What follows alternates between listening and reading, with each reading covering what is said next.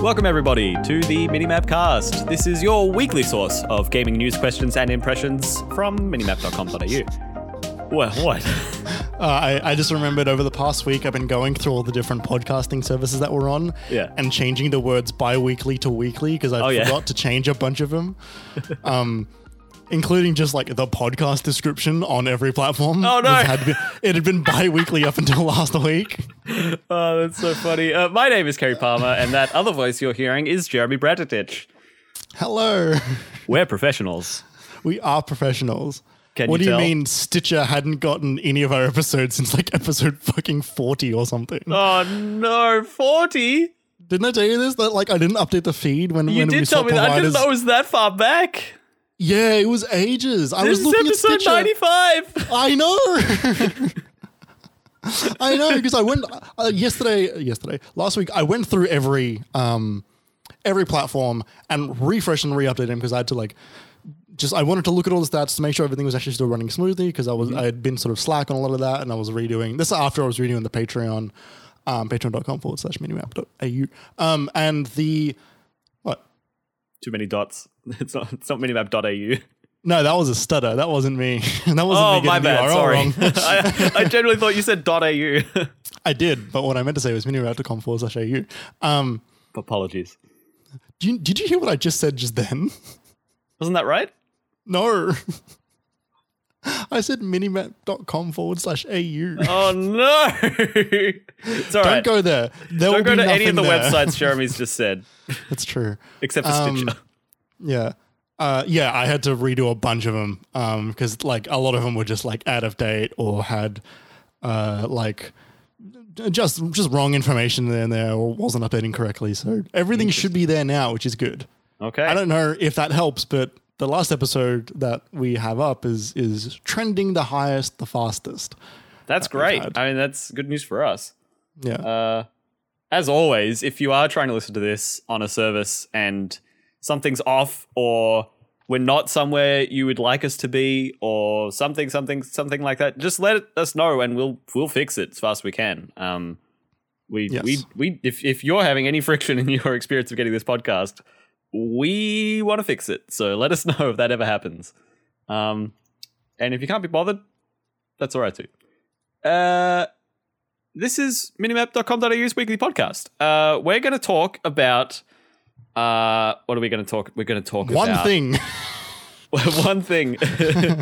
We're going to talk about the Elden Ring today. The Elden Ring.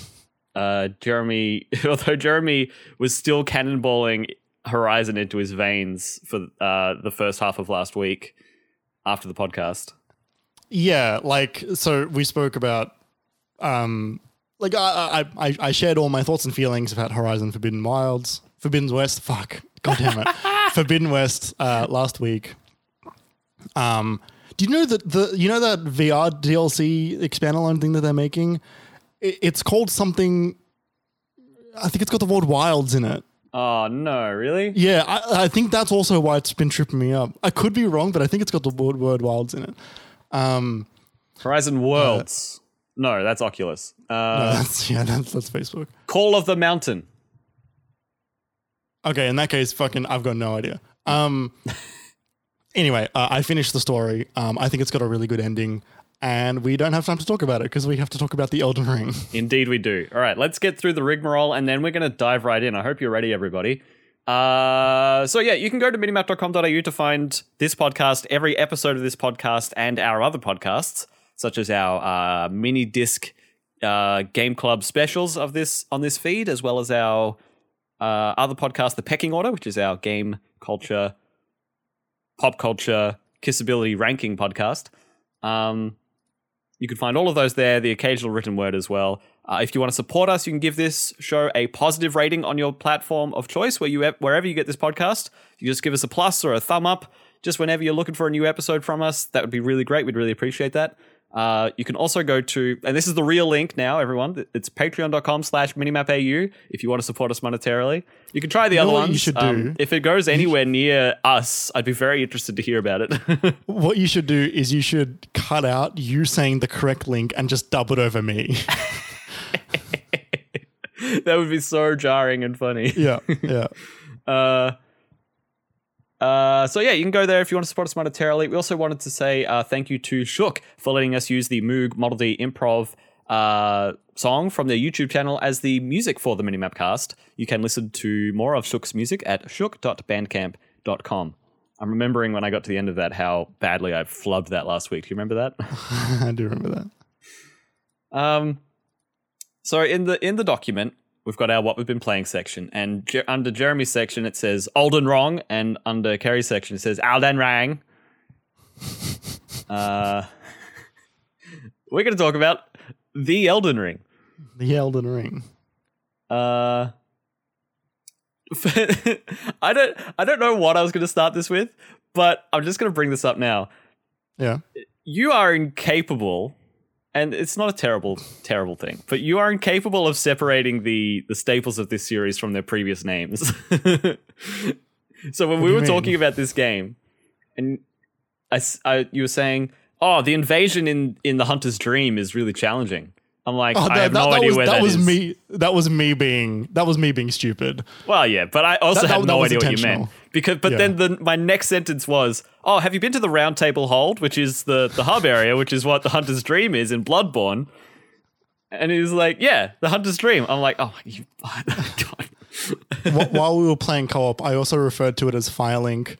Yeah, and and I will say genuinely, what I do in this game is not call the runes. They are souls. Yeah, I say half the time souls. Yeah, like they are souls in Bloodborne as well. They're not echoes. They are definitely souls. As well as like they are bonfires. I'm sorry, like Sites of Grace, but you are not Sites of Grace. You're bonfires. And you are not bonfires in Bloodborne either. You are lanterns. Yeah. It is the nouns in this game. Yeah. The nouns from the From Software games are unfortunately tied to Dark Souls. There are no two ways about it. And Demon Souls. And Demon Souls, yeah. And it's interesting, right? Because it's because all of those things were so strikingly different for those games when they were new, and they've been in every game since. Even Sekiro, right? Yes. In a different way, yes. Right, but they've got bonfire-like things, right? Yeah. Yeah. Oh, very funny. So we're going to get to so much of this, but what we want to start with our discussion is we want to talk about the world of Elden Ring. And so by that we mean the art direction, the way the world is constructed, and the way they show environments to you, and the creatures in the world, and how NPCs talk to you, and bosses, and some of the dialogue and the introduction, all that stuff. So that's sort of what we want to talk about in this section here, Jeremy, and audience.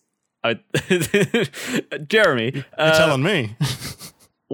How do you want to start this? What have you got for this? So I think actually just going off what we were talking about is something I do want to mention. There's a couple of things that this game does, which I think is very, very interesting. One of them is it's like what it does the same and different, specifically about Sites of Grace, I think is very, very fascinating. So this world is fucking huge. This world is so big. It's ridiculous. Yes. And like to the point where like you have a map and you can fast travel from anywhere, which are two very, very, and a mount. Like those three things are maybe the biggest changes in this game about the world, because they are outwardly telling you, hey, this world is big. You're going to need a thing to get around faster. You're going to want to fast travel fairly often, so we're not going to make you only be able to fast travel from the bonfires. And it's not like Far Cry 2 fast travel, where it's like you can go to the four corners of the map and then you have to figure it out. It's like, no, there's one down the road, and then there's another one down the road, and then there's another one just down the road, and then there's another one down the road. Yeah, some of them are quite close together. Because some of them are right outside a boss, and one of them are the one you get after you defeat the boss, for example. which is a common thing in these types of games. But some of them are just quite close together in the open world, and you can actually still quite easily miss them. Like when we played together, I was finding bonfires that I did not know existed that you were showing me, and I was like, oh, this one is way closer to this one than I expected. Yeah. So I was doing quite a lot of traveling, which I kind of didn't really need to do because I just hadn't seen a lot of them. But there was a point that I specifically wanted to bring up about these bonfires, which is this game is not as like heavily combat focused as the other ones are in a way. Like there is a lot more traversal through this world. Mm-hmm. And I think right? there's a ton of exploring, which I have never enjoyed as much as I am in this game, in these types of games as I am right now. These one, like exploring in this game, I'm really, really quite enjoying. I think because as you go through the different zones of the world, it changes dramatically. Yeah, drastically, yeah. So many different types of locations. But the actual sites of graces themselves, they're quite quiet. Something that I noticed while I was playing this game is that it's not as intense, it's not as heavy as the other games.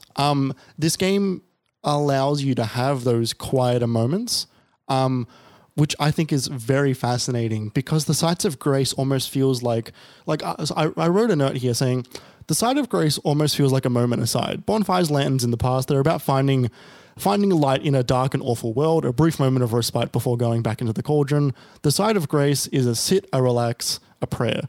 The act of even calling it grace as though it is a gift from God is incredibly interesting. Like there is a feeling of like the whatever the divine gods in this game are, which I'm sure there are. So the Site of Grace, it's the power from the Erd tree. That's where these Sites of Grace are coming from.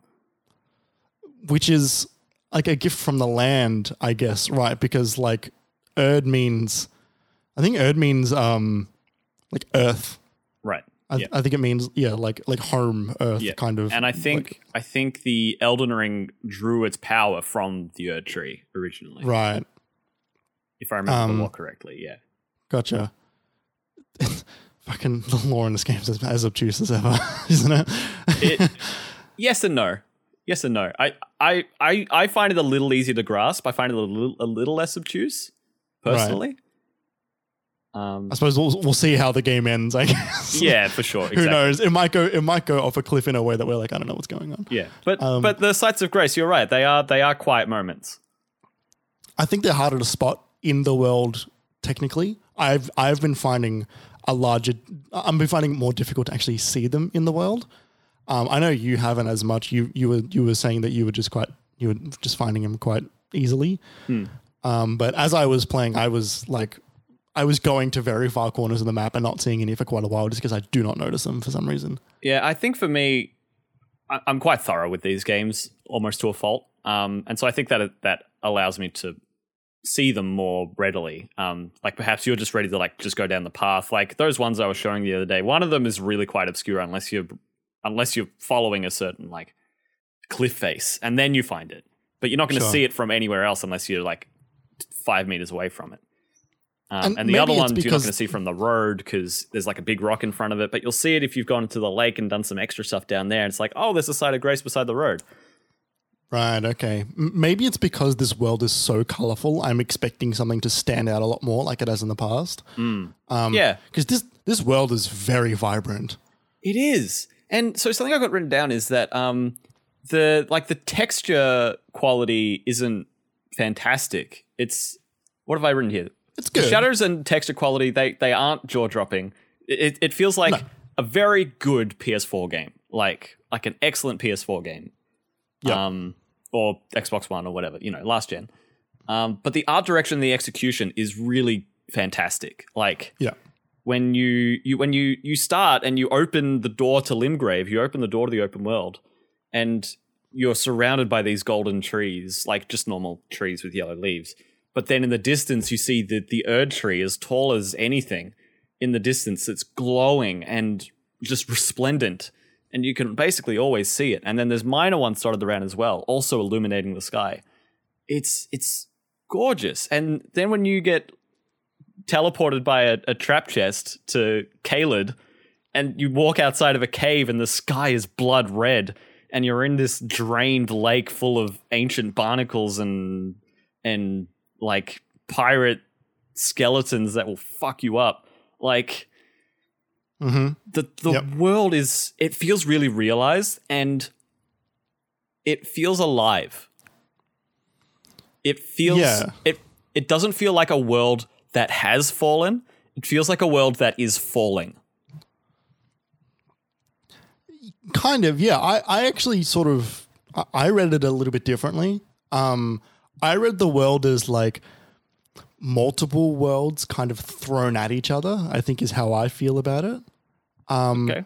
Like they are still naturally like it's you know, I'm gonna try and avoid using more Bloodborne references, but it reminds me of like a dream version of a world, where like it's someone's memory of what a place looks like, and so it fits together, but also there are so many drastically different places all really close to each other relatively to a world that it feels natural because everything's off just by a little bit, but not in a way that makes it feel fake. And because the world is so contiguous in a way that it hasn't been since the first Dark Souls game, like it all stitches together in like the whole world has to fit within itself because it is the one world. Whereas, you know, you look at Dark Souls 2 and it's like you're in this vast desert area with a big castle, and when you beat the boss in the castle, there's an elevator that goes up for ages, and you're like, okay, this is weird. And then you come out and you're in this lava lake plateau, and you're like, okay, so hang on, this whole lava lake is sitting above this castle that I just beat, which just seemed to be surrounded by open sky. So where's this lava lake? It's just on top. Yeah. Like, this is way more sensible. And it does have some of those moments of verticality, but it sells it by there's this one elevator that I've heard everyone talk about. I don't think you've been there yet, so I'm not going to talk about it too much. I know it's a long one. Yeah, that's the thing. When you get in it, it's like, oh, this is different. Like, there's something happens when you activate the lift. You're like, oh, okay. And then it goes and it goes and it goes, and you just go down and you go down and you go down. Yeah. And the reveal of the I don't know. I know. I've been there. You've been there? I stumbled into it. The well. To the river? Yeah. The river. It's called the Siofra River. I haven't been there. I've been to another one that's like it. Oh my god, what? I've been to like the world beneath the world. Yeah, basically, yeah. Like, has your map gotten like a new section? Yep. Yes, it gave me another layer. Yeah. And it really sells it, right? It goes down for so long that it's like, yeah, there could be anything under here. Mm-hmm. Yeah. I forgot all about that. I went there once and I haven't been back. Yeah, I went there once on my original file and got my butt kicked. And so that was the last thing I was doing last night, was finally going through like at level that area. Right.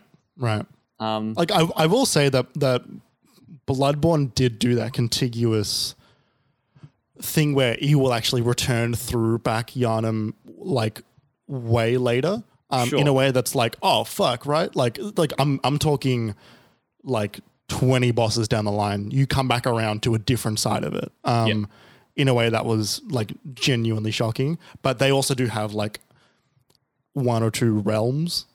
Yeah, that's the thing. And like with Bloodborne and even Dark Souls 1, even though those worlds were stitched together, I did find each of those places were so disparate, and I didn't really have a strong mental map of how they actually connected. Whereas here, like you do that traveling, and it's not through tunnels for 5 minutes and then you come out somewhere else. I have no idea where Anor Londo is, for example, but you're right, in Elden Ring, I think because the addition of the map, it sells the size of it that you can always place yourself, as well as maybe my favorite design decision of the open world in this game is having giant fucking trees that you can see from fucking everywhere. Yeah. I love that with my whole heart. I think it's incredible because no matter where I am, I can always place myself by looking at the fucking tree. It's the mountain in Journey. It's the thing that I can always center myself as. It's the anchor point of the world, and it is so fucking smart. It is the Mount Coroner of Pokemon fucking Sinnoh region. You're like an ancient traveler using the constellations to navigate.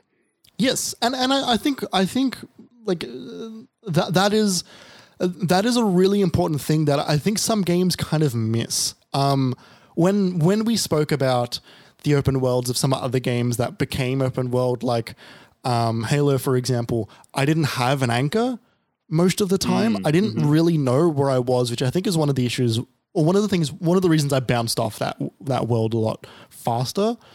And maybe one of the reasons why I loved New Vegas was that I could always see the New Vegas Strip, and I always knew that's where I was in relation to the world. I didn't just feel like I was in a fucking wasteland. I could see that area, and I was judging how far I was from it at all times, like pinging it like a fucking sonar. And so when I'm in this world of the Elden Ring, it feels fucking huge. Like, it feels really, really big. Yeah. And dense too, in a way. Yeah, but the right amount of dense. They're fucking nailing that balance. Like, when we spoke about Assassin's Creed, one of my critiques of Assassin's Creed Odyssey was that world was so dense that I was tripping over enemies all the time. This gives you the most incredible amount of space in between a fight, some enemies, like, honestly, bosses, dungeons as well, Sites of Grace. Like, they have done such an incredible job of authoring that world. Nothing feels generated. It all feels so designed and naturally lived in and built. It boggles my fucking mind when I think about this game. It does feel really natural, doesn't it? Because, like, it's the kind of thing, you know, when you go south towards the Weeping Peninsula, and there's the blind woman who's sitting by the road. Did you see her? Yep. Yeah. And then just past there is her caravan that's been torn apart by, like, the giant and the imp things and the menials, I think they called them, and the dogs and stuff like that. And it's like, no, they're really telling a story there. And as you go further along, there's like in that area, there's like a big drawbridge being guarded by one of the demi-human chiefs, who's like a boss in the first area. And I was like, oh, it's cool seeing you in the open world. You're dead.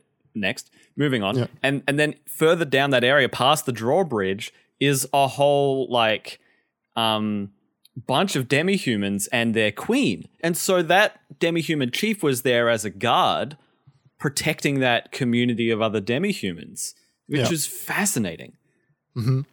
And all of the way they put that together, it tells the story if you're ready to look for it, if you want to look for it. And this area that I was in last night in the underground, it has a really strong direction in story and art direction and giving you a sense of what's going on. You feel like you're in a sanctuary. Yeah, but it's amazing. But it still feels right, is the thing. Like, and it still feels like the game. It still feels like the games that they were making. Yeah. Because they have those other more bespoke maze-like areas, those labyrinths. Those they still definitely exist in this game. And I don't know. Okay, so we should get into the next topic, which is a really strange one. Which was, for the past 4 days since this game has come out, I have thought about this game, and I've spoken to you about it a bunch, Kerry, and I have just continuously been overwhelmed and unable to, like, bring together and collate, like, my thoughts about this game. More than just what my thoughts are, but I think because what I think about this game and what I'm seeing it doing, what is just like it is hard for me to comprehend. And I think because a lot of it is, this game is so unlike all of its previous games, and it is so like it. Yeah. But it is also so like all of them, which is something that you were pushing back on a little bit because your feelings were that this is the most Dark Souls game that they've made since Dark Souls. Yeah. Which I will say that is true. This is the most Dark Souls game that they've made since Dark Souls, but this game is not exclusively Dark Souls. Yes, sure. Which I know you don't disagree with, but you feel it is more different than I do. Yes, for a few reasons, and it's so hard to fucking put it all together. So you sent me this message a few days ago. It was yesterday morning, and you said, I have so many thoughts. Every time I think about it, my mind kind of spirals a little and I get overwhelmed with thoughts. It does, and you can see it happening right now. In real time. Yeah, in real time. The similarities to Dark Souls are very obvious, especially in combat. And especially in the areas like Stormvale Castle. That is a wrap around, find the elevator, pull the switch, make a shortcut, find another fucking bonfire, go to the boss, up the ramp, bonfire before the boss, kill the boss, bonfire at the boss. Yeah, it's like you're playing Dark Souls and they gave you a jump button. Like in terms of the design of the system, the area. Yeah. Yes. But also it's also like Bloodborne and Sekiro. Because those games are also like Dark Souls, but I think it is more like it is more like Bloodborne and Sekiro in the way that Sekiro does the wrapping around, I think with maybe a little bit more, Bloodborne does the wrapping around, but with a little bit more verticality than I think Dark Souls ever, at least early on, did. Bloodborne is very vertical, especially in the city at the beginning. You are constantly going up and down flights of stairs in a way that I was actually reminded more of Bloodborne and actually a little bit of Demon Souls from that area. I think Demon Souls just because it looks like Boletaria. Yeah, and to be fair, Stormvale is very vertical. It is very vertical. You are consistently going up that castle, whereas I feel like I wasn't going through many castles in Dark Souls. I was going mostly like through towns that were just castle-y towns. Or like around ramparts, but through line. Yeah. Yes. But also you are consistently being forced into being aggressive in this game. You like there are a lot of ways you can play this game. Like for the first time ever, they've made mages and magic viable in a way that doesn't completely break the game, as far as I can tell. Like they're really focused on being able to use magic in a way that is not just like you want to win. So far as I can tell, all of the builds seem really balanced and viable, which is really great. And it's early days. I'm sure we'll find the broken stuff, and I'm looking forward to it. But like they have gone out of their way to make it not just about like you want to do melee or do you want to do magic and win. You can do range combat as like a whole thing now, but you can also do like, there's a lot of kind of trick weapons in this game as well, which is very Bloodborne-esque. Like there's I've got a whip which is in Dark Souls and stuff, but I saw a video of this weapon that is a giant stick with a spinning saw at the end of it, and you've got one of your heavy attacks is to just hold out the stick with the saw, and it just fucking spins for as long as mana you've got. Wow. It looked fucking incredible. But also being able to jump and being so agile is not as Dark Souls. Like that was never a big thing in Dark Souls. Dark Souls was always about like blocking and dodging, whereas this is about like, you can just jump over attacks, and then you can jump and do attacks, which is obviously like the thing that they formulated in Sekiro, but they have turned it into an additional technique in this, whereas Sekiro was game changer jumping. Here. Yeah, like Sekiro was jumping, attacking, and parrying were like that was what you were doing. But for them to include all of this into this cohesive mass of video game, I don't know how they did that. I don't know what deal with the devil that they made. I don't know what magic spells they concocted, and I don't want to be reductive to the work that they've done, because clearly what they've done is like masterful, right? So there's a I remember you saying this like, how did they do this? How did they put all these games together, and it boggles my mind. And I could tell you how they did this. They've been making the same game since 2009. Yes, I know. Like, these games are iterative of each other. With that, like Demon's Souls was such a break from tradition at that point. It was such a standout. Demon's Souls, and let's say to an extension within that refinement, Dark Souls 1 is clearly the refinement of the original Demon's Souls concept, and it executes on that really well.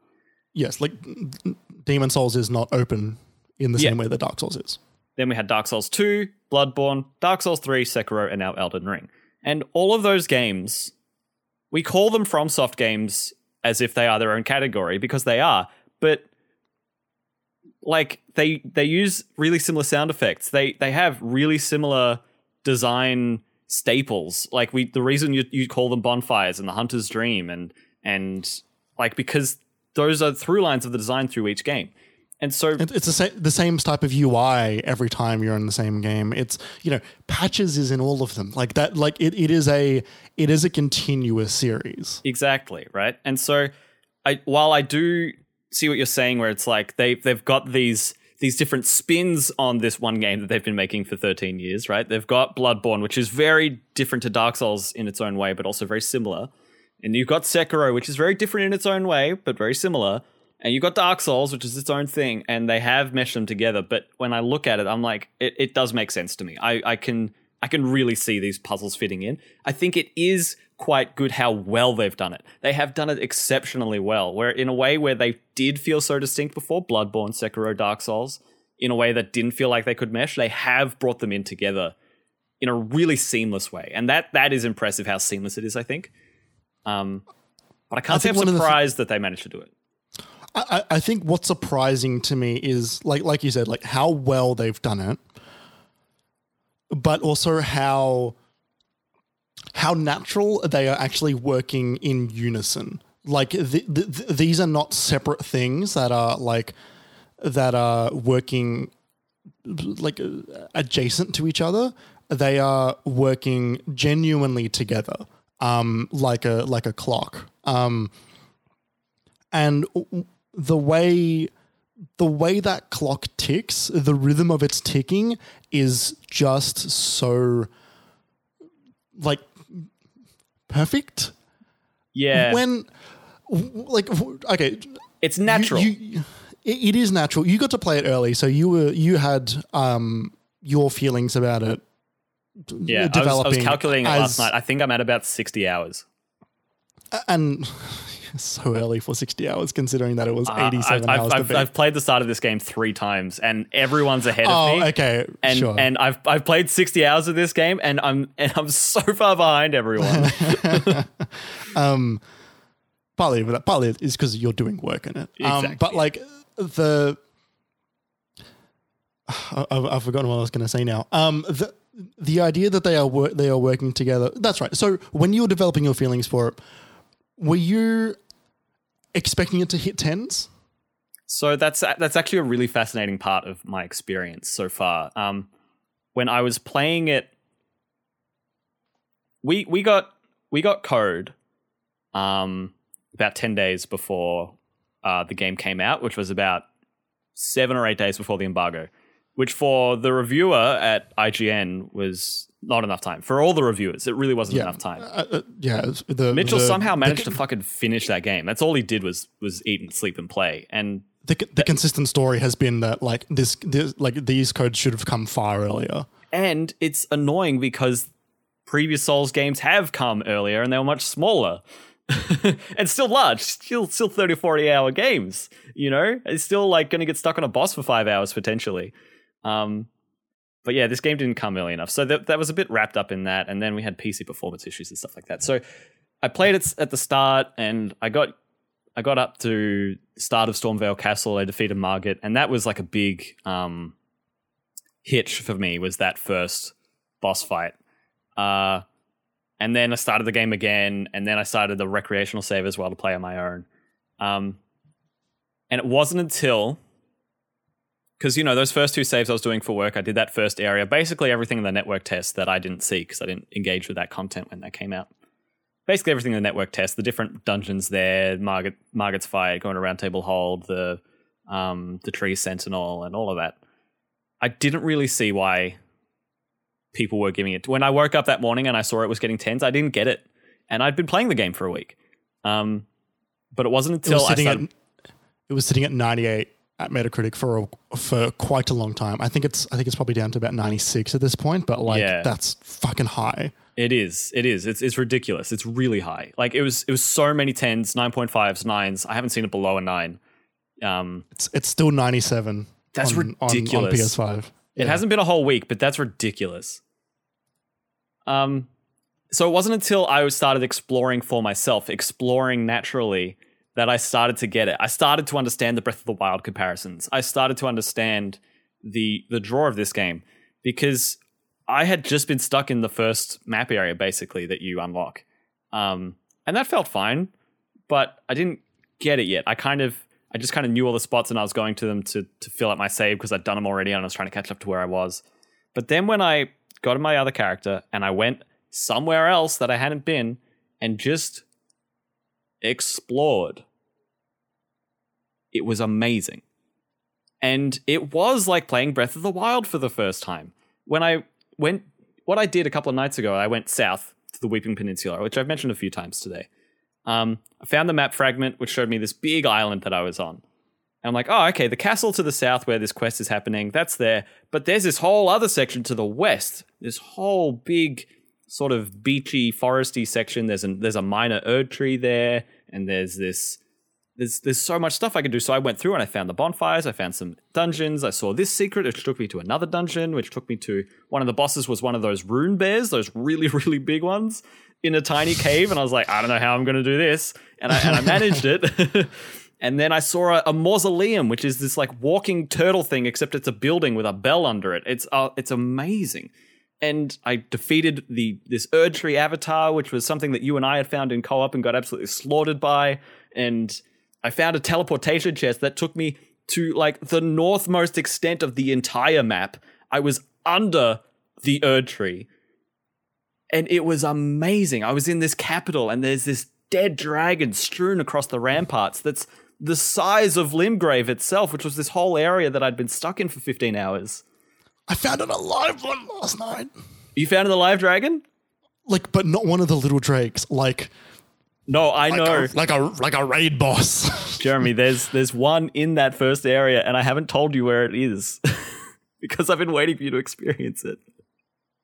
In Limgrave? Yeah, there's one in Limgrave. I think that was the one I found. It's alive? Yeah. But it's like asleep. No. I'm going to leave that to you. I'm not going to give you any more, but I think that fight is very similar. It's a very similar size. So I know it's like we're talking about the same thing. Yeah, but we're talking about different ones. We are talking about different ones. I have seen found. that there's more dragons. Yes. Goodness. How cool is it though? Oh my god, it's the coolest thing. It's a great fight.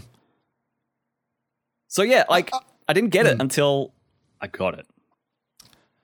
And I think I weirdly got it maybe before you, or Definitely. at least, yeah. And I think that like it was, I was getting it when as my mind was getting unboggled, as the unboggling was happening in my mind. It's an ad for the hit board game Boggle. Yeah, deboggle.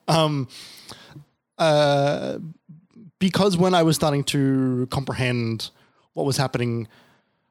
I played it after all the reviews came out, and I expected it to be very high because we know that they have consistently delivered quality basically every single time they've released a game since since Demon Souls, essentially. Yeah. And even then, that one wasn't rated as highly, but it was still like, it was cult, at least in the West. What shocked me prior to the game coming out, but as coverage was coming out, was that people were calling this like a once in a generation game. And I was like, okay, let's like, hang on. I was like, hang on a minute. Let me play it. I don't know. Like, the once in a generation decider has logged on. Let me have a look. I know what you mean though. Like it's hard to believe. But as I was playing, I was like, fuck, maybe they're right. Yeah. And I'm like at the conclusion now. I am about 25-ish hours, maybe. So I was actually looking at I was comparing our trophy lists, which actually compared our game time yesterday. Oh, cool. Right. Last night you were at about 21 hours. Oh, okay. Right. Cool. Game time. So I don't know how accurate that is. Maybe it's like an hour off or something, but yeah. It's pretty close. I haven't left this game running. It is a once in a generation game. I was thinking about. Sorry, you gonna. Breath of the Wild 2 comes out this year. Yeah, but that one's not going to be like Breath of the Wild 1. I mean, in terms of... No, I know. But like, I will happily say that Breath of the Wild 1 is a once-in-a-generation game, even though it wasn't for me, because that game has changed everything. Yes. I don't think... I certainly didn't... No one realized how much that game was going to change everything. And it is so clear this year how much that game has changed everything. Mm-hmm. We don't get this game without that game. I don't know about that. Okay. Only because it has been a long time since Sekiro. Yeah, it's been 3 years. Since Sekiro? Yep. 2019. It was the year of Control. That was the year of like, oh, no great games this year, but I guess Sekiro was the game of the year. That was 2019. Year after Spider-Man and God of War. Year before Final Fantasy VII. That was not that long ago. No, it was only 3 years. In fact, it came out May 3 years ago, so it's like not even 3 years ago. Well, March 3 years ago. I thought it came out in May. Not much. That is fucking wild to me because I know where I was when I was playing that game, and it doesn't feel like 3 years ago.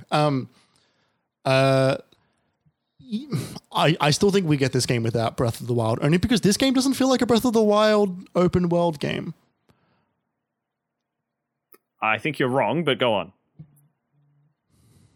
Maybe I'm wrong. I haven't finished that thought, and I think because it doesn't take the things that Breath of the Wild that are like Breath of the Wild is known for into the maybe it does. I'm not sure. So Breath of the Wild does a lot of different things, right? There's no durability system. There's no like Breath of the Wild is very bite-sized in kind of like a Switch way, where it's like bring it out, go over, take out this Bokoblin camp and open the chest. There's a shrine over there. Go get it. And then you can put it down. And within 20 minutes, you've done something meaningful. I find it's not as easy to do that in this game. But the exploration is so open-ended. Yeah, I'm immediately going back on what I said. I think actually that's correct. What I was leading to is that Breath of the Wild 2, I don't think can immediately once again do what Breath of the Wild 1 did to open world games, or really even Zelda. I think because it's coming out fairly soon after, and we know it's in the same world, so we know it's going to be semi-similar. Yeah. Not in a bad way at all. I don't think that's the wrong decision, but I think that Breath of the Wild was a bit of a surprise, right? And it also took like 6 years for it to come out, right? It took a long time. It took an entire generation of Nintendo consoles for it to come out before they released it on both systems at the same time at the launch of a different console. That game went through a lot. But I think this is another one of those once-in-a-generation games where, like, is this a 10 for you? Because I think it is for me. I think I need to play more. I have a lot of questions about balancing and leveling and, can you play too much of the early game so that the rest of the game becomes a stomp and stuff like that? I need to see how this game progresses from here. But this weekend, it's been exceptional. And that's after I'd worked on it for 10 days straight. I've been playing Elden Ring for 6 hours a night, even after all of that. It's wonderful. And it's fucking hard. It is fucking hard. Its parts are so strong, and it is still more than the sum of them, right? Like every aspect of this game is incredibly strong in its design, while also coming together to create something that is so much more than that. Like it is creating something genuinely special. There's a lot of harmony between the parts. There is, and it is notoriously difficult for me to get invested in open world games a lot of the time. They have to be a very specific type of open world game for me to be in on it. Otherwise, they tend to bounce off genuinely very, very quickly and really hard. And this one is not quite the type of open world game that I usually connect with, and yet I miss playing it. I didn't get to play yesterday because I was rebuilding my study, and like, man, am I mad that I had to do that? Because I wanted to go home and just play that fucking video game. Yep. I remember when you were playing it before it came out, you said to me you were maybe worried about how I was going to feel about it. I said I had no idea how you were going to feel about it. I was like, right, I can't wait until you play it because I want to know what you think about it because I have no idea where you're going to land. Yeah.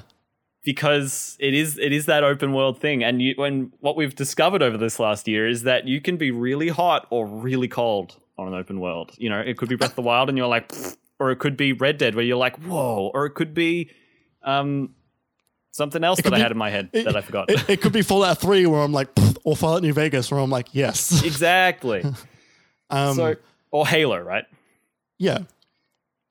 So, and especially like just to cap that off, we were talking about how this was going to be my first Souls game after me getting Souls. And I was really, really excited about that. And we were both saying, what if I hate it? Yeah. like we were talking about that as a possibility because it totally was. Totally. I remember at the end of last E3 when we were talking about our highlights. And I just remember you sitting away from your microphone going, Elden Ring! I've got that like in my head. And I was sitting there going, what if he hates it? Oh, I forgot about that. That was funny. I'm pleased that you like it. I remember what you were saying earlier when you had the game, which was you feel aimless. And you were just kind of bouncing around and you were just kind of going. That was while I was still figuring out what kind of game it was. That was when I was trapped in between different play styles of the three FromSoft games that I'm most familiar with, which is Bloodborne mostly, Dark Souls 1, and Sekiro, which while they are all made by the same studio, they are all three of the different most FromSoft games. You know, if I was most familiar with Dark Souls 1, 2, and 3, then I would be playing it like you are, which is like a Dark Souls game. But all three of those games play very differently, kinda. Mm-hmm. That I was trapped in between mode switching between them all until I found that I have to be somewhere in the middle. Yeah, I definitely don't have the Sekiro or Bloodborne muscle memory. Like I don't have that. So this does feel we've got this written down as a section. I don't know if it. We've kind of just we have touched on it. We've run off our sections, I think, but that's okay. A little bit, yeah. But one of the sections here is called the Old Homer Butt Groove. Because that's what I felt like this game was, right? Which is kind of gross when you think about the actual Simpsons scene where he gets into the really greasy, depressed couch cushion. But I sat down to this game and I'm like, yep, here I am. Yeah. It's Dark Souls. I know how to play this. The game clicked for me 5 years ago in Bloodborne, funnily enough. And I'm here, and I'm still here, and I still get it, and I'm ready to go. And, you know, I still die a lot. But it's not like it was for those first 15, 18 hours when I was playing these games originally, where it was like, I don't get it. I guess I've progressed. I guess that was satisfying. I guess I'm leveling up, like making progress, but not enjoying it. But no, I'm in this. It felt so natural, and it really feels like they've taken that. They've added the guard counter, which is awesome. That like block then heavy attack turn, which is really cool, and leaves you vulnerable if you don't do it at the right time. It's not a win button. They've taken that and they've taken the jump button and they've paired that with attacks. They've paired that with the stance meter from Sekiro, so you can stun enemies, which you could do in other games as well. But you can stun enemies with heavy attacks, which is great. they've like it's poise. It's a meter you build up, and then you do a heavy attack to trigger it. Like that is what happens all the time in Sekiro. And poise was in Dark Souls 1, but yeah, it was a fundamental core of Sekiro. Yeah, and then they put it in Sekiro, and then they made it invisible in this. Yep, and it works. It's amazing. It's great. It's amazing. It's incredible. And so, aside from those combat things, which are small, neat, fundamental additions, it feels really similar. And then there's the Ashes of War. You know, the more I think about it, the more I'm talking to you, the more I'm like, yeah, no, they've actually done a really good job. And I think my mind is starting to come along to your Boggle state, I think, the more we speak about this. Because what Welcome I'm to the Boggle Zone. The Boggle Zone. Name of the podcast. Yeah, I think so. So what I think... Elden Ring, the Boggle Zone. So what I think... what I think I'm realizing is they did it so flawlessly that I didn't realize how impressive it was. Yeah. They did it so naturally. They did it so seamlessly that I didn't realize how good it is. I'm going to jump ahead a little bit into something that we have on the list, which is us playing multiplayer.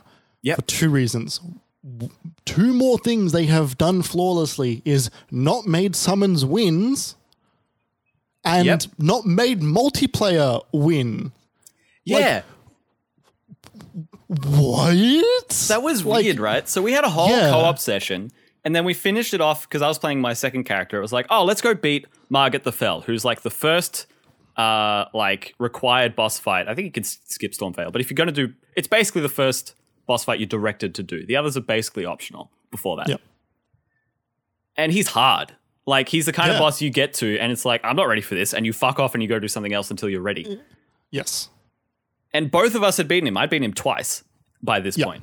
And so we were like, oh, let's just go beat Margit. We've got the two of us, and we know that summons make it easier. And it's like, oh, there's an NPC summon here as well. So I summoned you, and then I summoned Roger the Mage. Mage? Roger Jamage. Roger Jamage. And I almost I looked for, but we couldn't do. I wanted to summon the ashes that of like warriors of like wolves, but they don't let you do that. So that's fair enough. And we get in there and we get trounced every time. We lose every time. Mm-hmm. I even had the like special item that stuns Margit for like 10 seconds, and we were wailing on him, and it didn't matter. We died every time. I was focusing on breaking the poise. You were doing damage and like trapping, and Roger was distraction. Roger was aggro. And like a boss that you've beaten twice, I've beaten once, we couldn't beat with help. It was so strange because one of the things that I was talking to you about why I didn't want to play multiplayer immediately is because in every game of past that they've made, it's been largely like the bosses haven't been able to handle more than one target at once. They are meant for like you versus the boss, you overcome it, and it feels awesome when you do. But largely when there's a second target to hit, you just get out scot-free and you can just wail on the boss. This is not the case. No, it felt like it's scaled.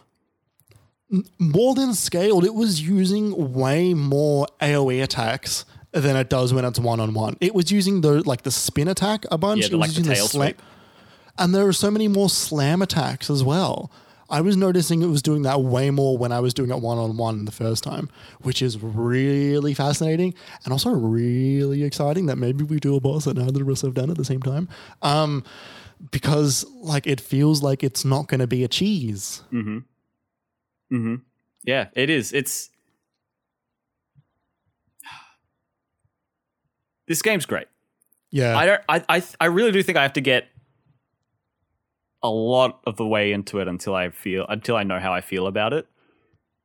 And it's been so do I. Like it might change, but also totally. Now something in terms. So we've got the old Homer butt groove here, but I've got written that next to that new couch from Plush. Because you were sounding like that you felt this was so different. And that's because you were talking about, working against those three muscle memories of the different types of Souls games. Yeah. How does this sit with you within those different types of Soul games? How do you feel about its combat systems compared to those? I think it's very different. I was wondering if this was going to replace my favorite Souls game, which is Bloodborne. I don't think it is. And I think because while this game does more like incredibly fucking well, like the other games I think do less, like, and I think like to its strength. I don't know. I almost feel like I have to separate them because I'm not playing this like a Souls game. So one of the notes that I have here that I was thinking about my feelings for the game is that when I play these games, I tend to need to require no small amount of momentum when I'm playing them. That I think is because it took me a long time to get good at these games. I played Bloodborne when it came out, shit at it, didn't connect with it. Played Sekiro when it came out, got the blocking, but I still didn't get amazingly far. And then I played Demon Souls when it came out, and that was the first one I finished, but that one also doesn't play like the others. And then I went back and played Bloodborne, and then after I played Bloodborne, I played all of Dark Souls 1. And when that combination of me doing Bloodborne, Dark Souls 1 was when I finally started to get these games and understand what I needed to do. But what happened is the way I beat those games was I needed an amount of momentum to continue forward to know that I wasn't basically failing. Because the moment I fall off those games is the moment I have 2-3 play sessions where I don't make any progress. Totally. That's when I feel like I'm doing terribly and I'm not having fun and I stop. So and what I would say for those previous Souls games, I do feel like it's easy to feel like there's a wrong way to play them. Yep, definitely. Yeah, you feel like I'm doing something wrong. What am I doing wrong, basically, which is it's a really unhappy mindset to be in a lot of the time. Totally. So I wrote here, Souls games to me have a lot of momentum because it took me years with different temps, different play styles. When I find it, I tend to play these types of games. I need to continuously progress to feel like I've played correctly. If I don't do something new every time, I feel like I failed at the game for a play session. This game masks that by giving me something new every single time I play that isn't just winning the fight. There is always something to do while remaining kind of quiet.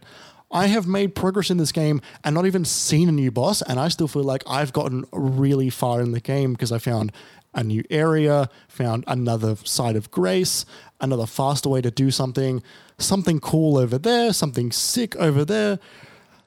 The world is so large and full of life, but I'm always able to have a moment alone and still kind of relax a little.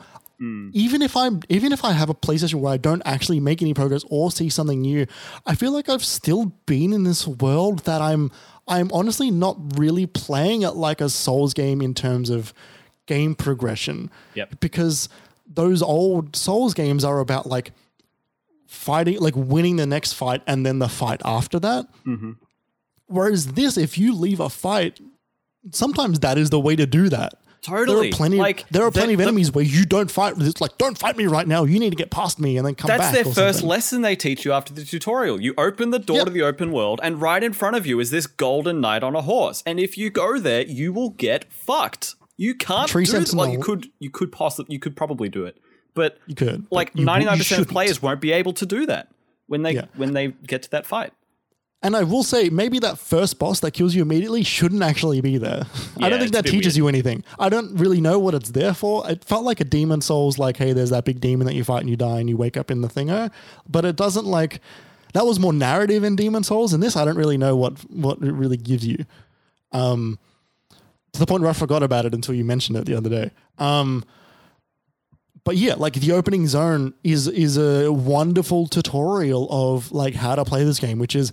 Fuck the tree sentinel. That guy's strong as hell. Come back way later. Just go hang out with these soldiers for a bit and then... Yeah.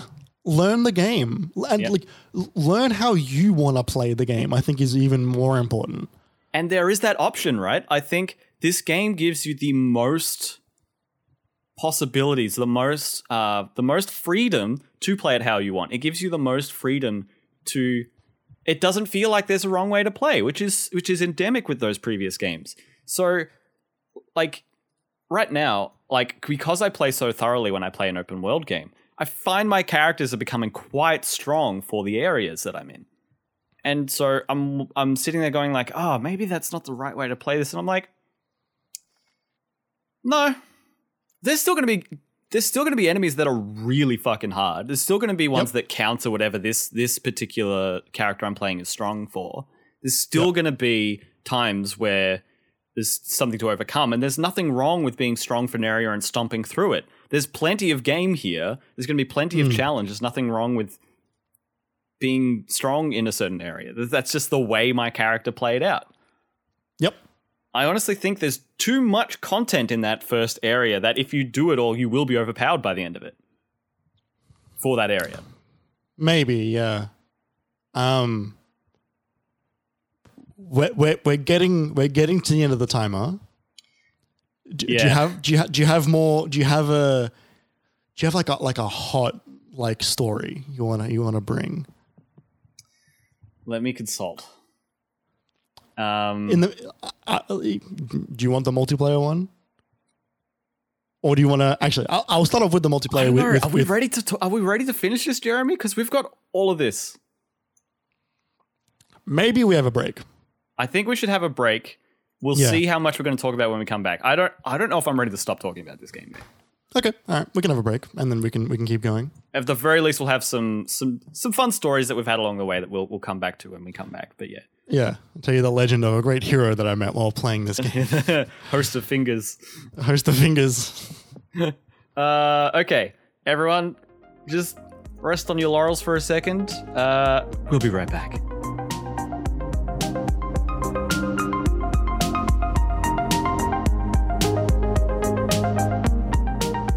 Welcome back to the Minimap Cast. We have stood up, stretched our legs, and now it's time to sit back down into the old Homer butt groove.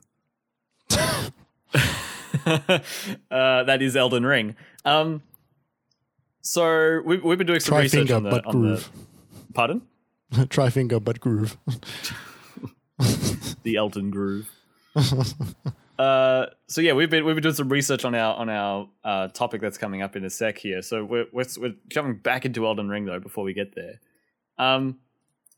Something that's new for this game is its mainstream popularity. It has broken through in a way that I'd say no previous Souls game has. FromSoft game. Dark Souls 3, I remember people saying that was one that was breaking records for Bandai Namco when that came out in terms of most sold game in X number of days, stuff like that. Like, it did well when it came out. And it was popular among Souls fans, especially at launch. But it had the baggage of Dark Souls where people who had played those games, tried playing the first one and the second one, and bounced off them, were like, no, I know this isn't for me, and they didn't go for it. If people asked if they should play it, they were like, oh no, it's really hard, and a lot of people probably got talked away from it and turned away from it.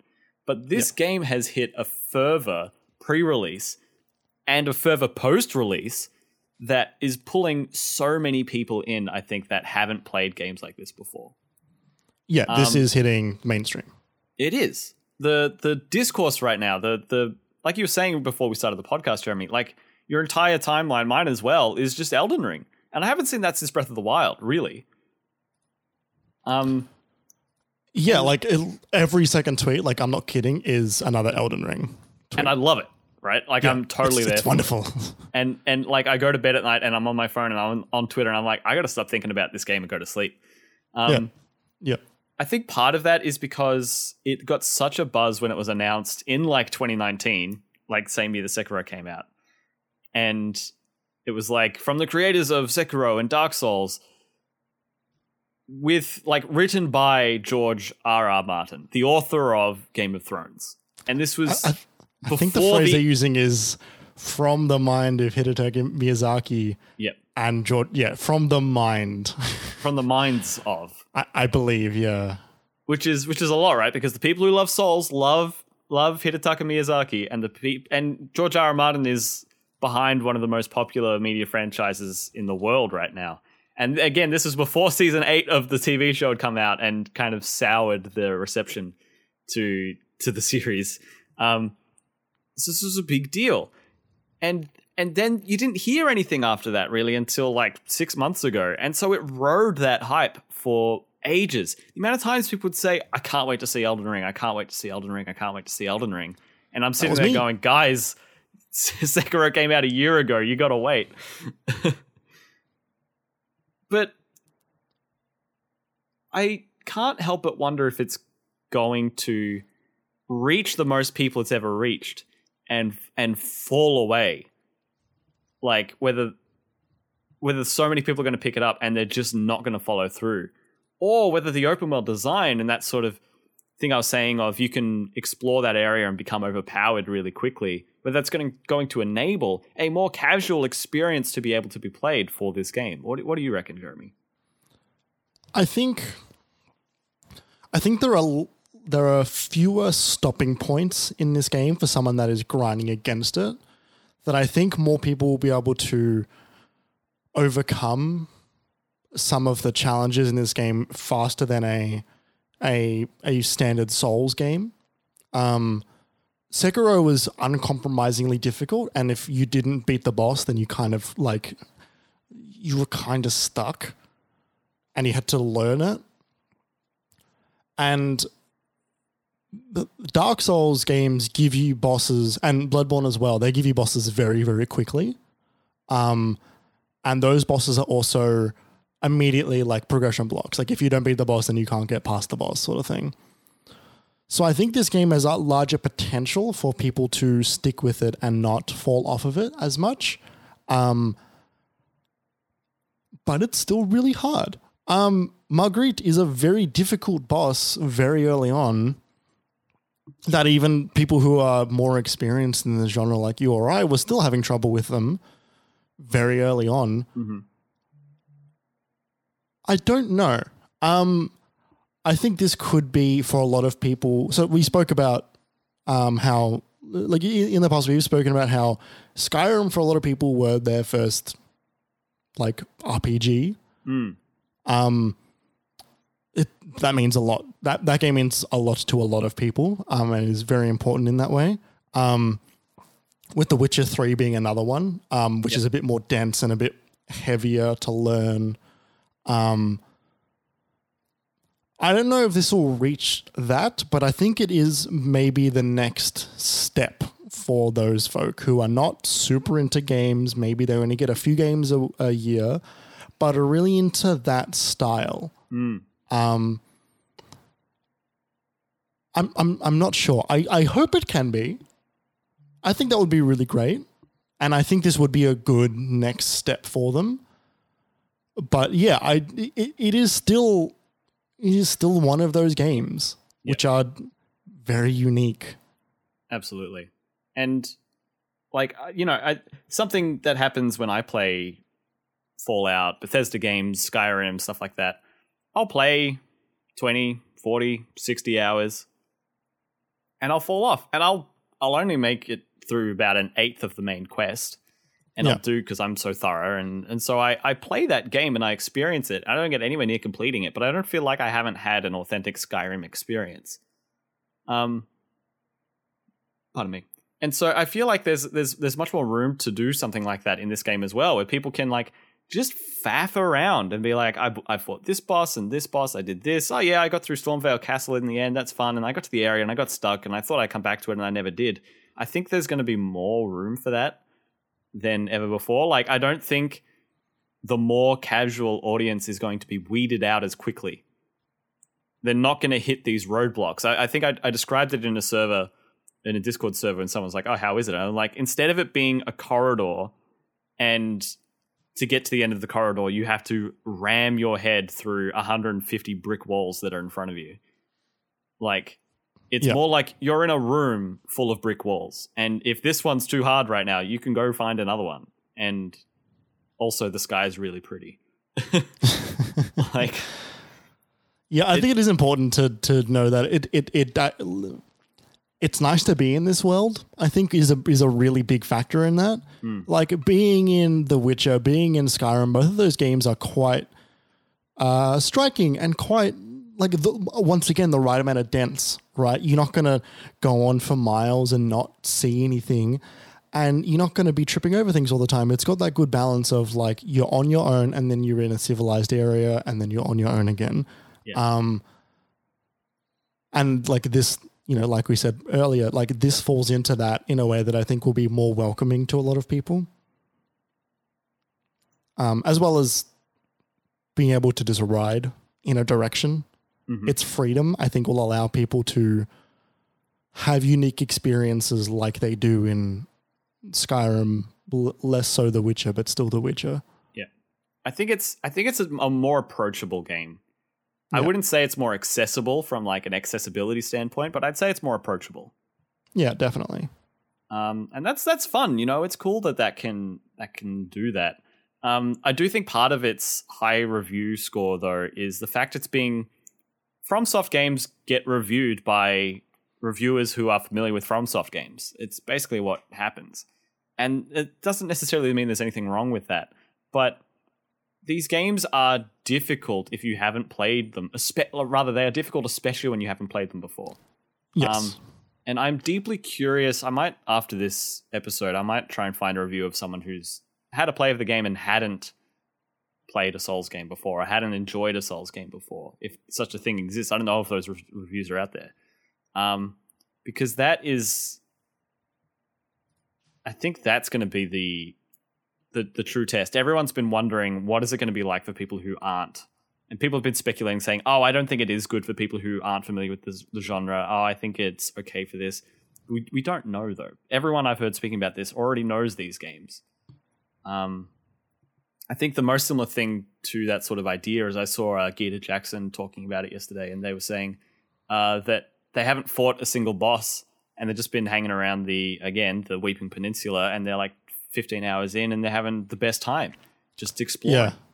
Yeah, like I think they said something along the lines of like, Elden Ring is great because I can go somewhere and sort of be bored with it and then just go in a different direction or something like that, which is like, that is the game, you know, affords you that freedom. Mm-hmm. The game is catered for that. It has so many cool moments, like the approach to Castle Morn, you know, when you're riding down the hill, and then there's that giant golem archer who like sees you before you see it, and like all of a sudden there's an arrow the size of a tower that just barely missed you, and you're like, holy shit. Yeah, I had that exact moment. Yep. I was jumping off my horse to get a golden seed by one of the things, and as I jumped off, and when you do like a running dismount, it's really cool because Torrent is this like ghost steed, so Torrent like fades away under you, and you like leap off it, and so my character's leaping off, and as they start their drop down from their jump, the arrow flies over their head, and it's like, whoa,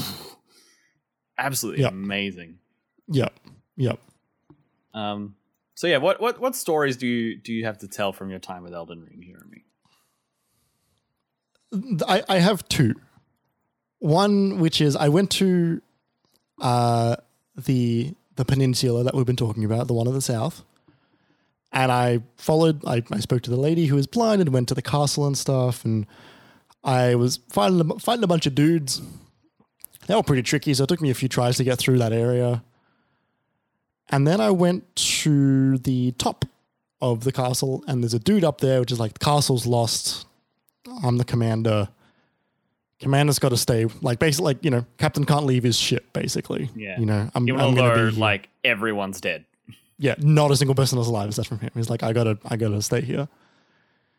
And I'm in my mind like reading, like, oh yeah, this guy's like pretty bummed out and stuff. And he goes like, yeah, like, got to protect the treasure, got to protect the sword or whatever. And I'm like, sword. And so like I immediately just left. I did not finish that conversation at all. And I scoured the entire thing. And I found it. Yep. Do I've you know been what this? here. Yeah, you know this sword. Yep. This is a sword made out of swords. Yeah, it's the Game of Thrones sword. It's like Game of Thrones throne, but it's a sword. It looks fucking sick. It is so ridiculously big. It's got a strength requirement of 40. 40. It is so high. It is like, well, I guess I'm putting everything into strength from now on because I want to wield this sword actually. Yep. That was very funny just to have like, oh yeah, like it's all sad and oh, there's a sword here, bye. Like it just like I immediately left. I did not even finish what he was saying. Yep. That made me laugh quite a bit as I did that. The other story that I have is just to briefly give backstory, multiplayer in these games has always been pretty fucking shit to set up. Yeah.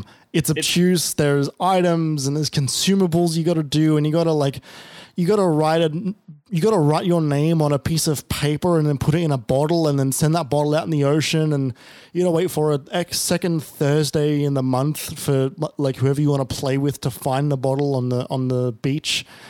And then you got to read it upside down in a mirror while standing on your head to get the online service to anyway. It's better in this one, but it's still not great. It's not very good. I understand building it into the game. I think that is neat. The idea of invasions, I think, is a really cool system, and I've always really thought it was fascinating, even though it will fuck me sometimes. I think it's a really fascinating system to have a really like offensive mode of multiplayer interaction. I think is really cool. But when I just want to play with my friend, like, just give me a menu option. It doesn't need to be this complicated. Like, let us connect through like the Xbox Party system or something. Yeah, right. And so while trying multiple different ways of trying to play with Kerry, I put my name in a hat in the standard multiplayer pool in the hope that Kerry would see it. And I'm standing in the front area of the game on the steps. And we've tried this like 5 times. Like, you put your sign down, I don't see it. I'll restart my game. We're about 10 minutes into Googling and trying to figure out how it works. And I put my name down in the hopes that in Kerry's game, my sign will show up and he can summon me. And a little message pops up saying like, "Hey, you're being summoned into another world." And I'm like, "Oh, Kerry, did you see my name? Did you summon me?" And you're like, "No, I didn't." And I'm like, "Oh, well, I guess I'm going to some random's world then." And I enter this world of this majestic warrior in front of me named Big Tex. Host of Fingers, Big Tex. Host of Fingers was his title, and his name was Big Tex. And he wants me to help him fight the Tree Sentinel at the start. And I feel bad because I don't want to leave, because I think you can only summon once per like life, and so he'd have to go and like reload the zone or something. I didn't want to have to do that, so I was like, "Look, keep looking while I try and help Big Tex fight the fucking Tree Sentinel." And like that's basically it. We get 3/4 of the way through, and the Tree Sentinel uses a very big attack that like basically one shots both of us at the same time, and we die. So we unfortunately, I left Big Tex's world and. Look, Big Tex, if you're out there, hit me up. Let me know how you went. Feel free to send me an email I want to know if you ended up beating the Tree Sentinel. Feel free to reach out. But yeah, that was funny to hopefully enter Kerry's world and accidentally enter the world of Big Tex, Host of Fingers. Yeah, that was a good name. I've encountered a number of people talking about names in relation to Elden Ring. For one of them, that you were talking about your steed. When you finally got your steed, and you said Steve. Yeah, my Steve. You said beef steed. Yeah, it's beef steed. Which I thought was very funny. As well as I've heard of people talking about enemies when they go to fight them as ending their careers. I'm like, that's another name, career ender. And then another one I got written down here. I don't know where that came from, but I've written down Neglected Knee as well. That's going to be another character name at some point. One of my favorite multiplayer stories was what we did was we showed each other the things the other person hadn't seen for a few hours. And so you showed me a lot of the like entrance to Caelid, which was really cool, and the dogs and the Erdtree avatar. We did show and tell for a little bit. Yeah, we did. And then it was like, oh, let's go beat Margit. Oh, but let's go get the item that messes him up first. You could see what that's like. And so we went to this lake area. I was like, it took us so long because there were like 3 confrontations along the way. And so when I did it, but then we had to like separate to get into the dungeon, which then meant Jeremy had to do it in his own world. Anyway, there's this whole thing. And then the like invasion happened in my world and the person fell through the map and we just won automatically. It was so weird. Like, I didn't even see them. They just fucking fell. So, but this is all to get to this one dungeon and it's this like thieves band hideout. I now remember this story. I forgot where this was going. But I'm really glad I remembered it in time for this. And so you get to the boss room, and this is minor spoilers for the game. It's a great discovery for Souls diehards. It's a fun discovery. If you don't get too much though, like it's a fun story to listen to. We get to the boss room and nothing happens in there. There's just a chest and a campfire. And I know what's going to happen because I've been here before. And so Jeremy goes over there, opens the chest, and then someone starts talking to him. Well. And all of a sudden, from the cliff face, Patches jumps down. He's like, gonna steal someone's hard-earned belongings, are ya? That bald-headed freak is back. and you'd asked, is Patches in the game? And I basically only responded to you with like eye emoji, just like, ooh, I know. And so I kept the surprise. Yes. And when I fought Patches like a week ago, like I basically like hit him twice, and he like cowers. He's like, "Oh, don't kill me!" And then he becomes like a vendor for you, which is funny. Which is like what happens in every game, right? Yes. If you don't kill him, he'll become a vendor. But like Patches is like he's got like a boss fight bar in this, and he's like talking to you, and you go up and you're gonna fuck him up, and he parries you immediately. He kicks you, stuns you, stabs you through with a spear, and you die immediately. And then the world fades, and I'm back in my own world. He fucked you up so quickly. Immediately killed me. Perfectly. And he's not a hard fight. I don't know how. I don't know why or how, but for some reason, like the stars aligned. His parry and then stab through my chest instantly fucking killed me. It was hilarious. Yep.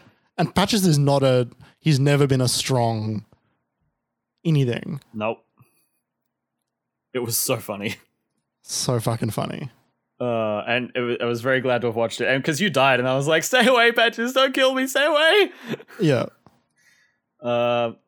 And then, just the other things, just the final parts of my story. I've got a few characters.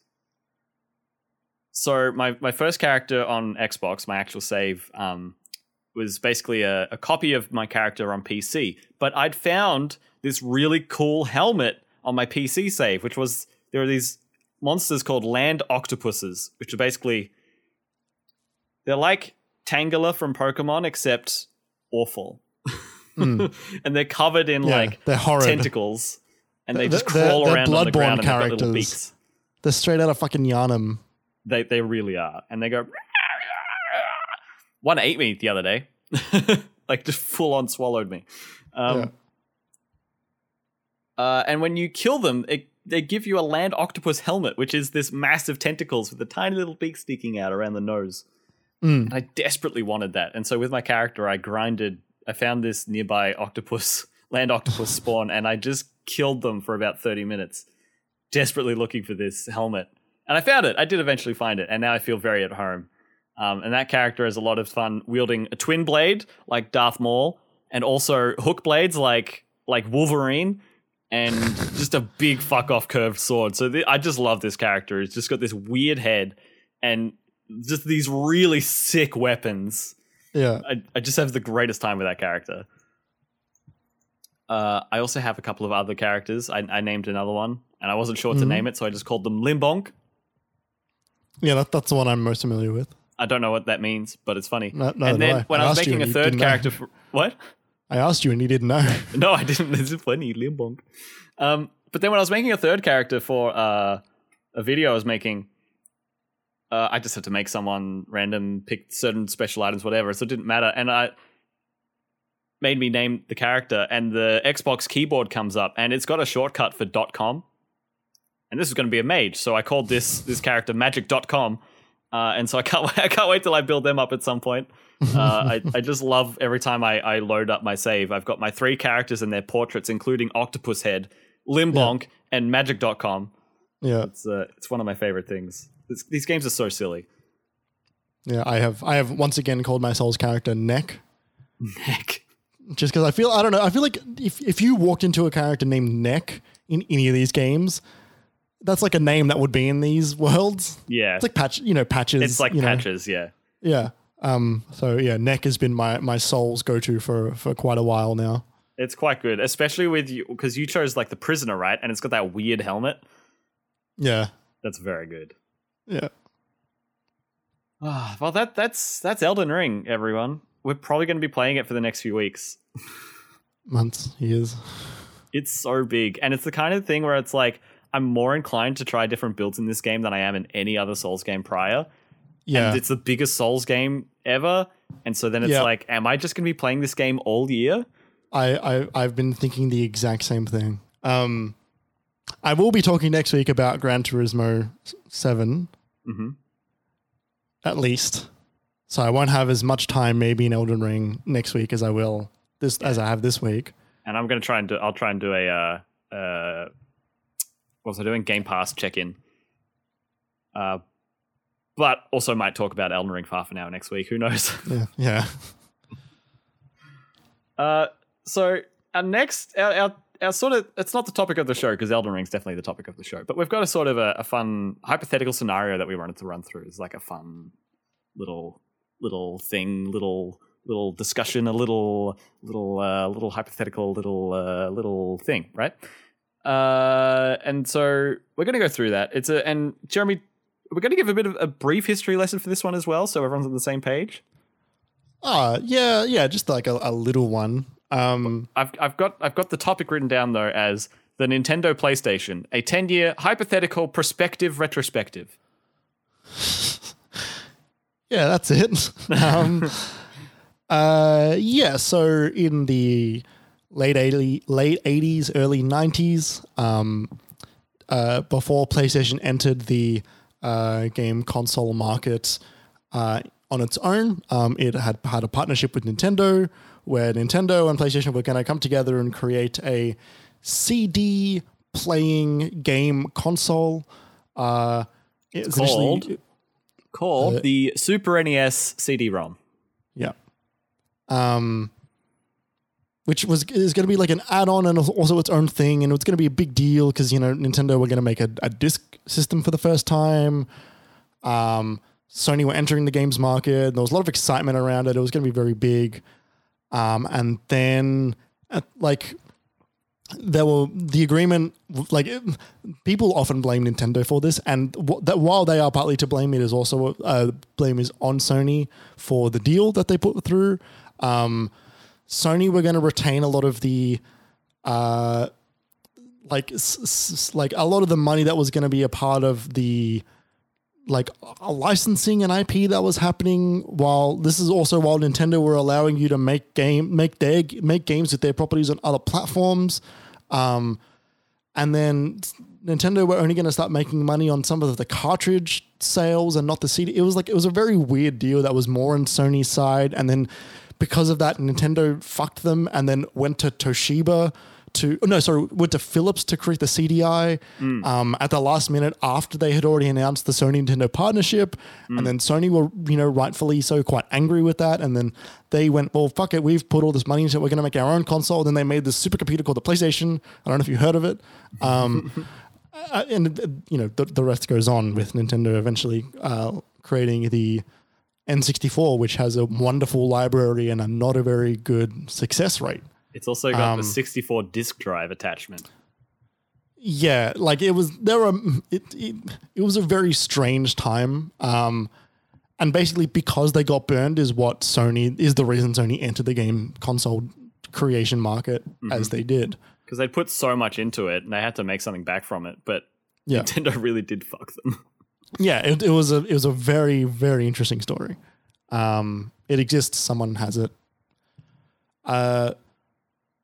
So I thought it would be a fun idea to, instead of having a really big discussion topic, we just sort of go through some interesting what ifs of what would have happened if the Nintendo PlayStation existed as a thing that went forward from there. If their partnership did not fail, if they combined into some weird amalgamation of what those two companies were, and what would have happened in the 10 years following.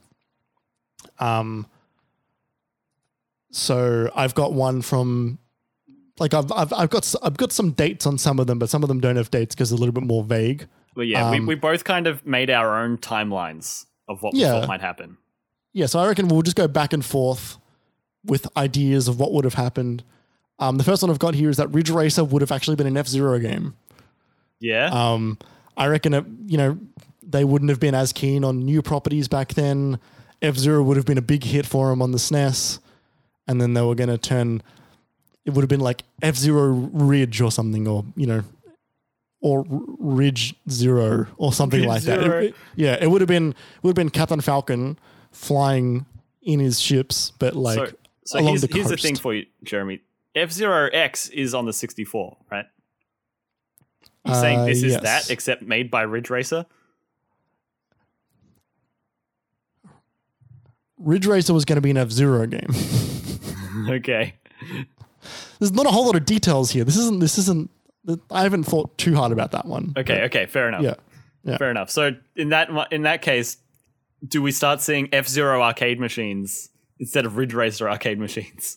Ooh, maybe. That would would've be been cool. Like that Imagine would like Nintendo entered the arcade market after the fact, right? Imagine if they went back to the arcade market. yeah, that's interesting. I mean, they kind of did that with that like Mario Kart like ride Yeah, I thing they guess. were doing in Tokyo. That was like right as COVID was kicking off though. Well, they made a theme park, but like they've got that Mario Kart, arcade machine as well. Where you can like ride and throw shells and bananas or something. So so the SNES CD drive was probably going to come out around 93, 94, and they were trying to get stuff for it. And we know that Nintendo came in with the CDI from Philips, and they came in with some stuff, and that's where those awful Zelda games come from. Yes. And they never did it again. And the Yeah, stuff that they was were being truly developed for it terrible. immediately got ported to SNES and then 64 cartridge-only games. Yeah. It was a disaster. So what I've got written here is, if the Nintendo PlayStation goes ahead, Super Mario 64 originally came out in 96, but I'm saying they would have pushed it earlier for the SNES CD-ROM. Super Mario 64 would have been a CDI-like prototype released at launch of the add-on for the SNES CD-ROM. It wouldn't have It been 3D. tanks, and 3D Mario games don't come out until the Wii in 2006. Because it's an Ooh. abject failure. Surely not, though, because 3D was booming in like 2005. Oh yeah, no, like 3D was like the only way. And like, you know, Yeah. maybe that's too nuclear, but I just love think- the I think idea it's that a they little- tried to it's a sell little this heavy. terrible hardware with Mario, and it's so unrefined and so bad. It's like beta Mario 64, and it's awful.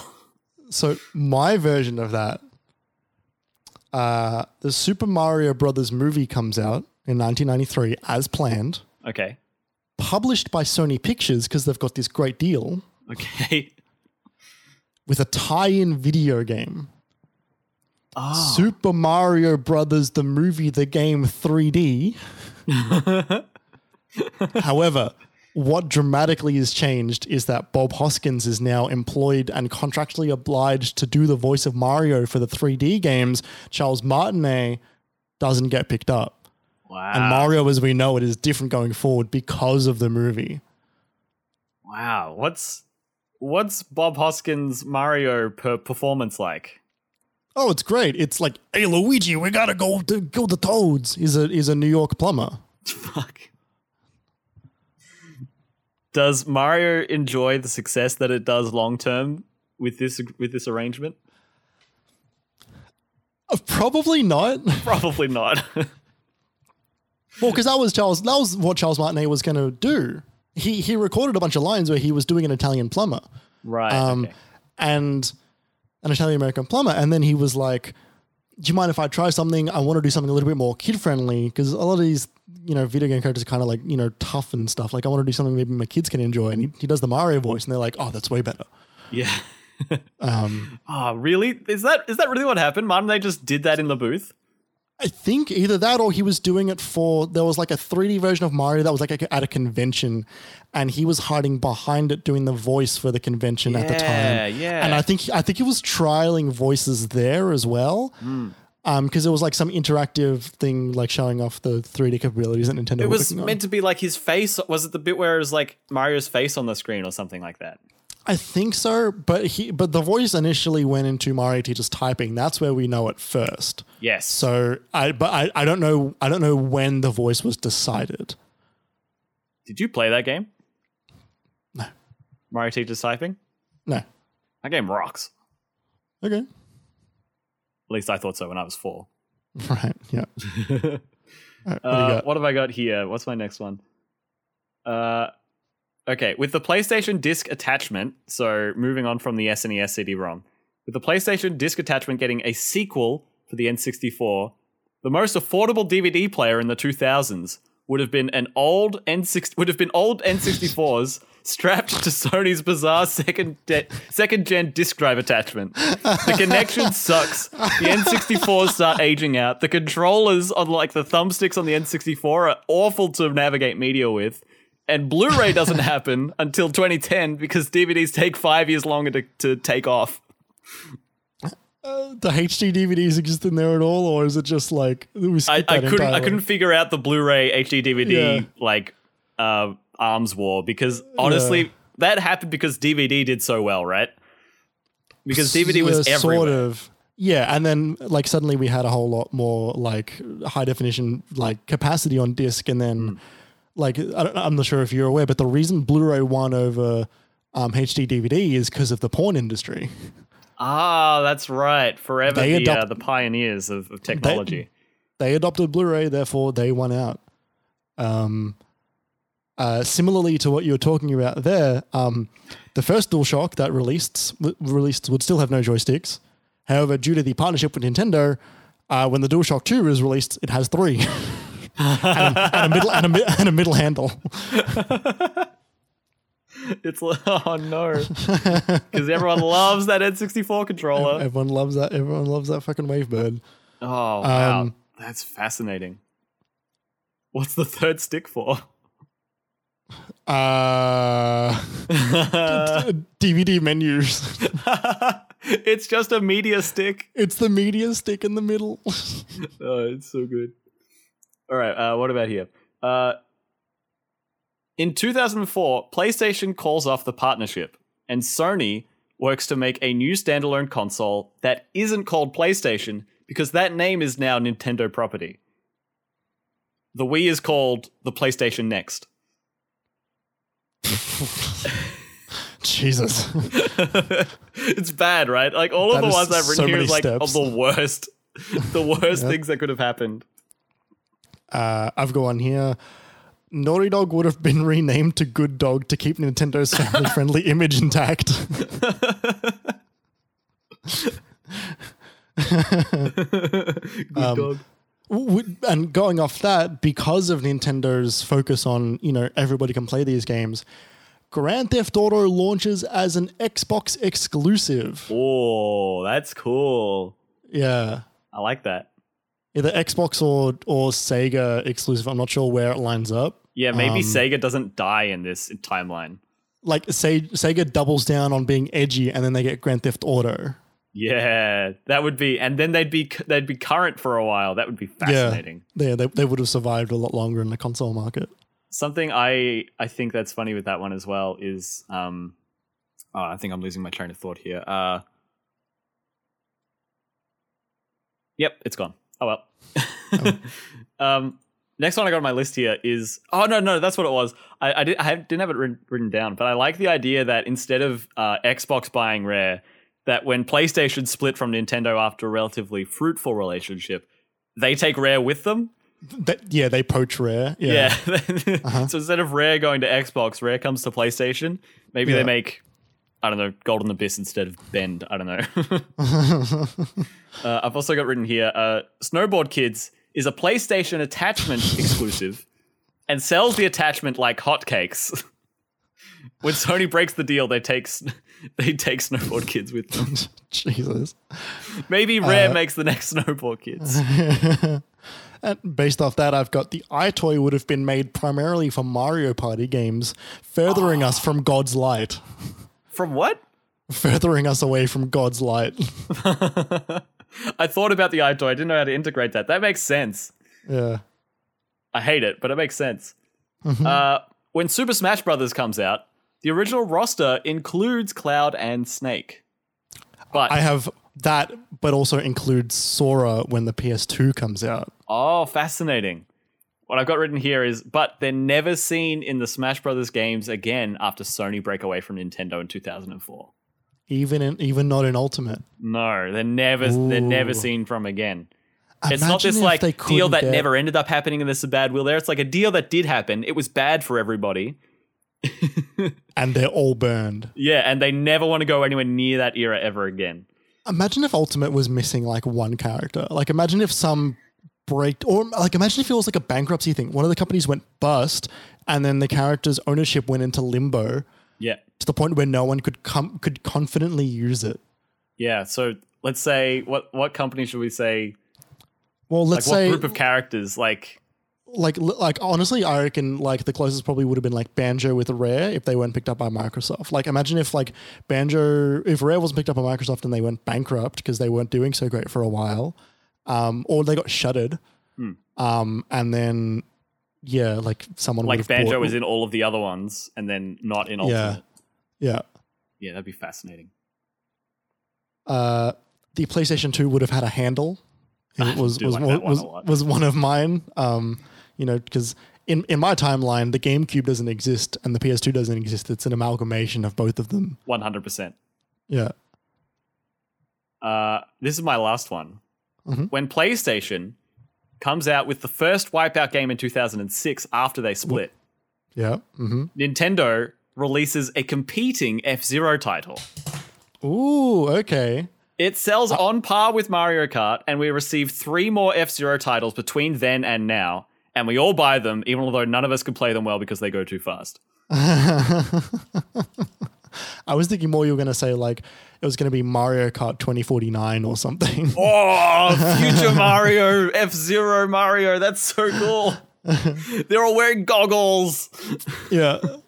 I've only got a couple left. We have the DK Bongos worked alongside Guitar Hero when that ended up launching on the PS2. Well, like they were like an attachment. You could have, Yeah. you could play the bongos along to In the Air Tonight. Yeah. We have the Game Boy player on the GameCube was on the Nintendo PlayStation 2 and it also played UMD discs from the PlayStation Portable. Whoa. Because that was the same era.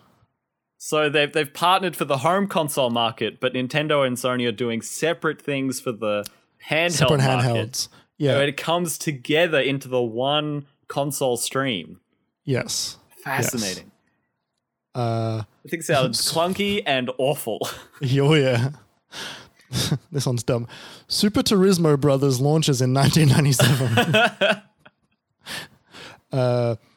And finally, which I think is one that if this actually happened, this could have been a thing.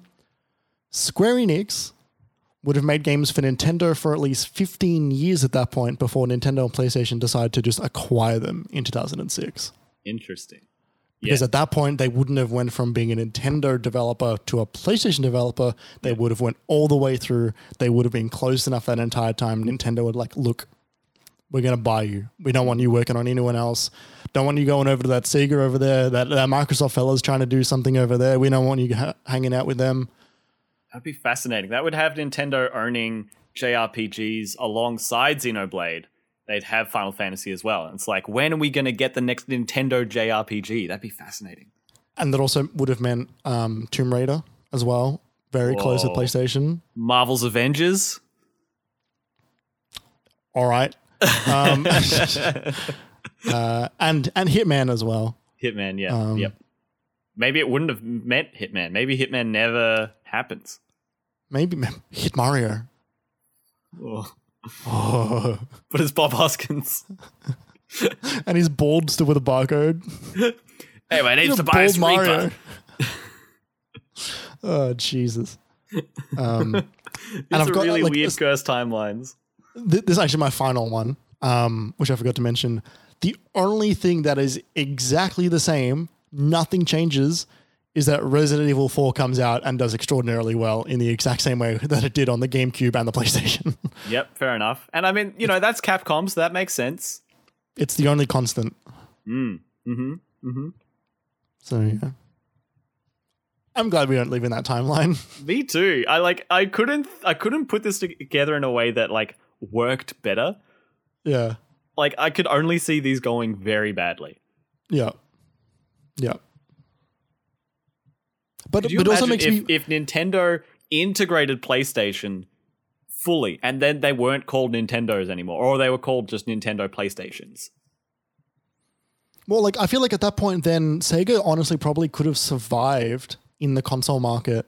100%. Maybe.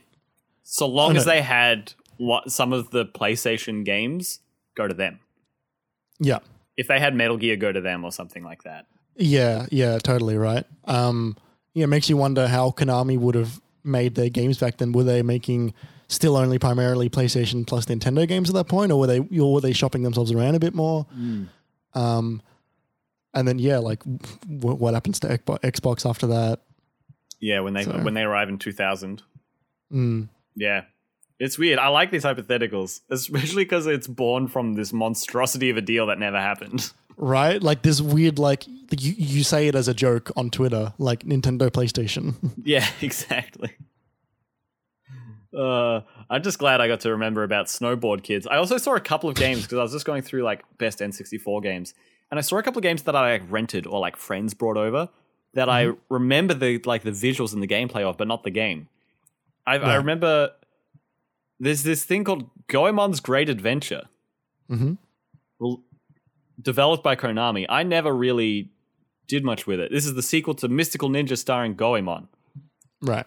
And like, I just remember not much about it, but just playing it one night and really liking it. I think I might look up some like videos of it and see if it holds up at all. Right, okay. But then also Jet Force Gemini, which I've heard Blessing talk about so much on Kind of Funny. And I look at it, I'm like, that game! I played that game for like 2 weeks once and I loved it and I had no idea what it was called. And that's another one I'm like, maybe that comes to NSO? Question mark? Right. That's developed funny. by Rare. A shooter. All right. Bugs. Space. Did you see they patched Ocarina of Time again? I don't care at this They point. fixed the fog. Oh, good. It's been 4 months since that 25-year-old game came out. Yeah. No, it hasn't been 4 months. It's been 25 years. Yeah, I know. That's it, everybody. We did it. I'm excited to finish the podcast, get some food, and play some more Elden Ring. What are you going to do, Jeremy? Maybe I do the same. Yeah. Maybe. It's going to be really interesting to see what the reception for this, where it settles, where public perception settles on this game in a few weeks. It's just so big. Yeah, we'll see. We'll be talking about it for the next few weeks, so come along for the ride with us. But that'll do it for this week. Thank you so much for listening. Thanks for getting to the end of it with us. Thanks for enduring that cursed timeline with us. If you want to find this episode or you want to know when it goes out, along with all our other episodes, you can follow the Minimap Twitter account. That's at MinimapAU. We post every time a new episode goes up. We're also there individually. I'm there at KJPalmer_24. Jeremy? At Obi1Jez. We're there. Well, I've been tweeting about Elden Ring a lot this week. So is all of Twitter. You can also support us financially on patreon.com/minimapau if you choose to do so. But aside from that, that's about it for this week. We'll see you next week. We get to hear about GT7. Jeremy, maybe we should do that. Can you do that remote play co-op thing, share the controller thing on PS5? You know when you could do that where you could like send the stream of your console? I don't know. Yeah, I don't know. We'll talk about it. Because like I want to do like one split screen lap of that game and then like not touch it. I don't want to buy it. Yeah, it's not cheap. No, it's not cheap. And it's also Gran Turismo. So we'll see what Jeremy thinks about that. We'll also see where we're up to in Elden Ring next week. Hope you join us. We'll see you then. Thanks so much.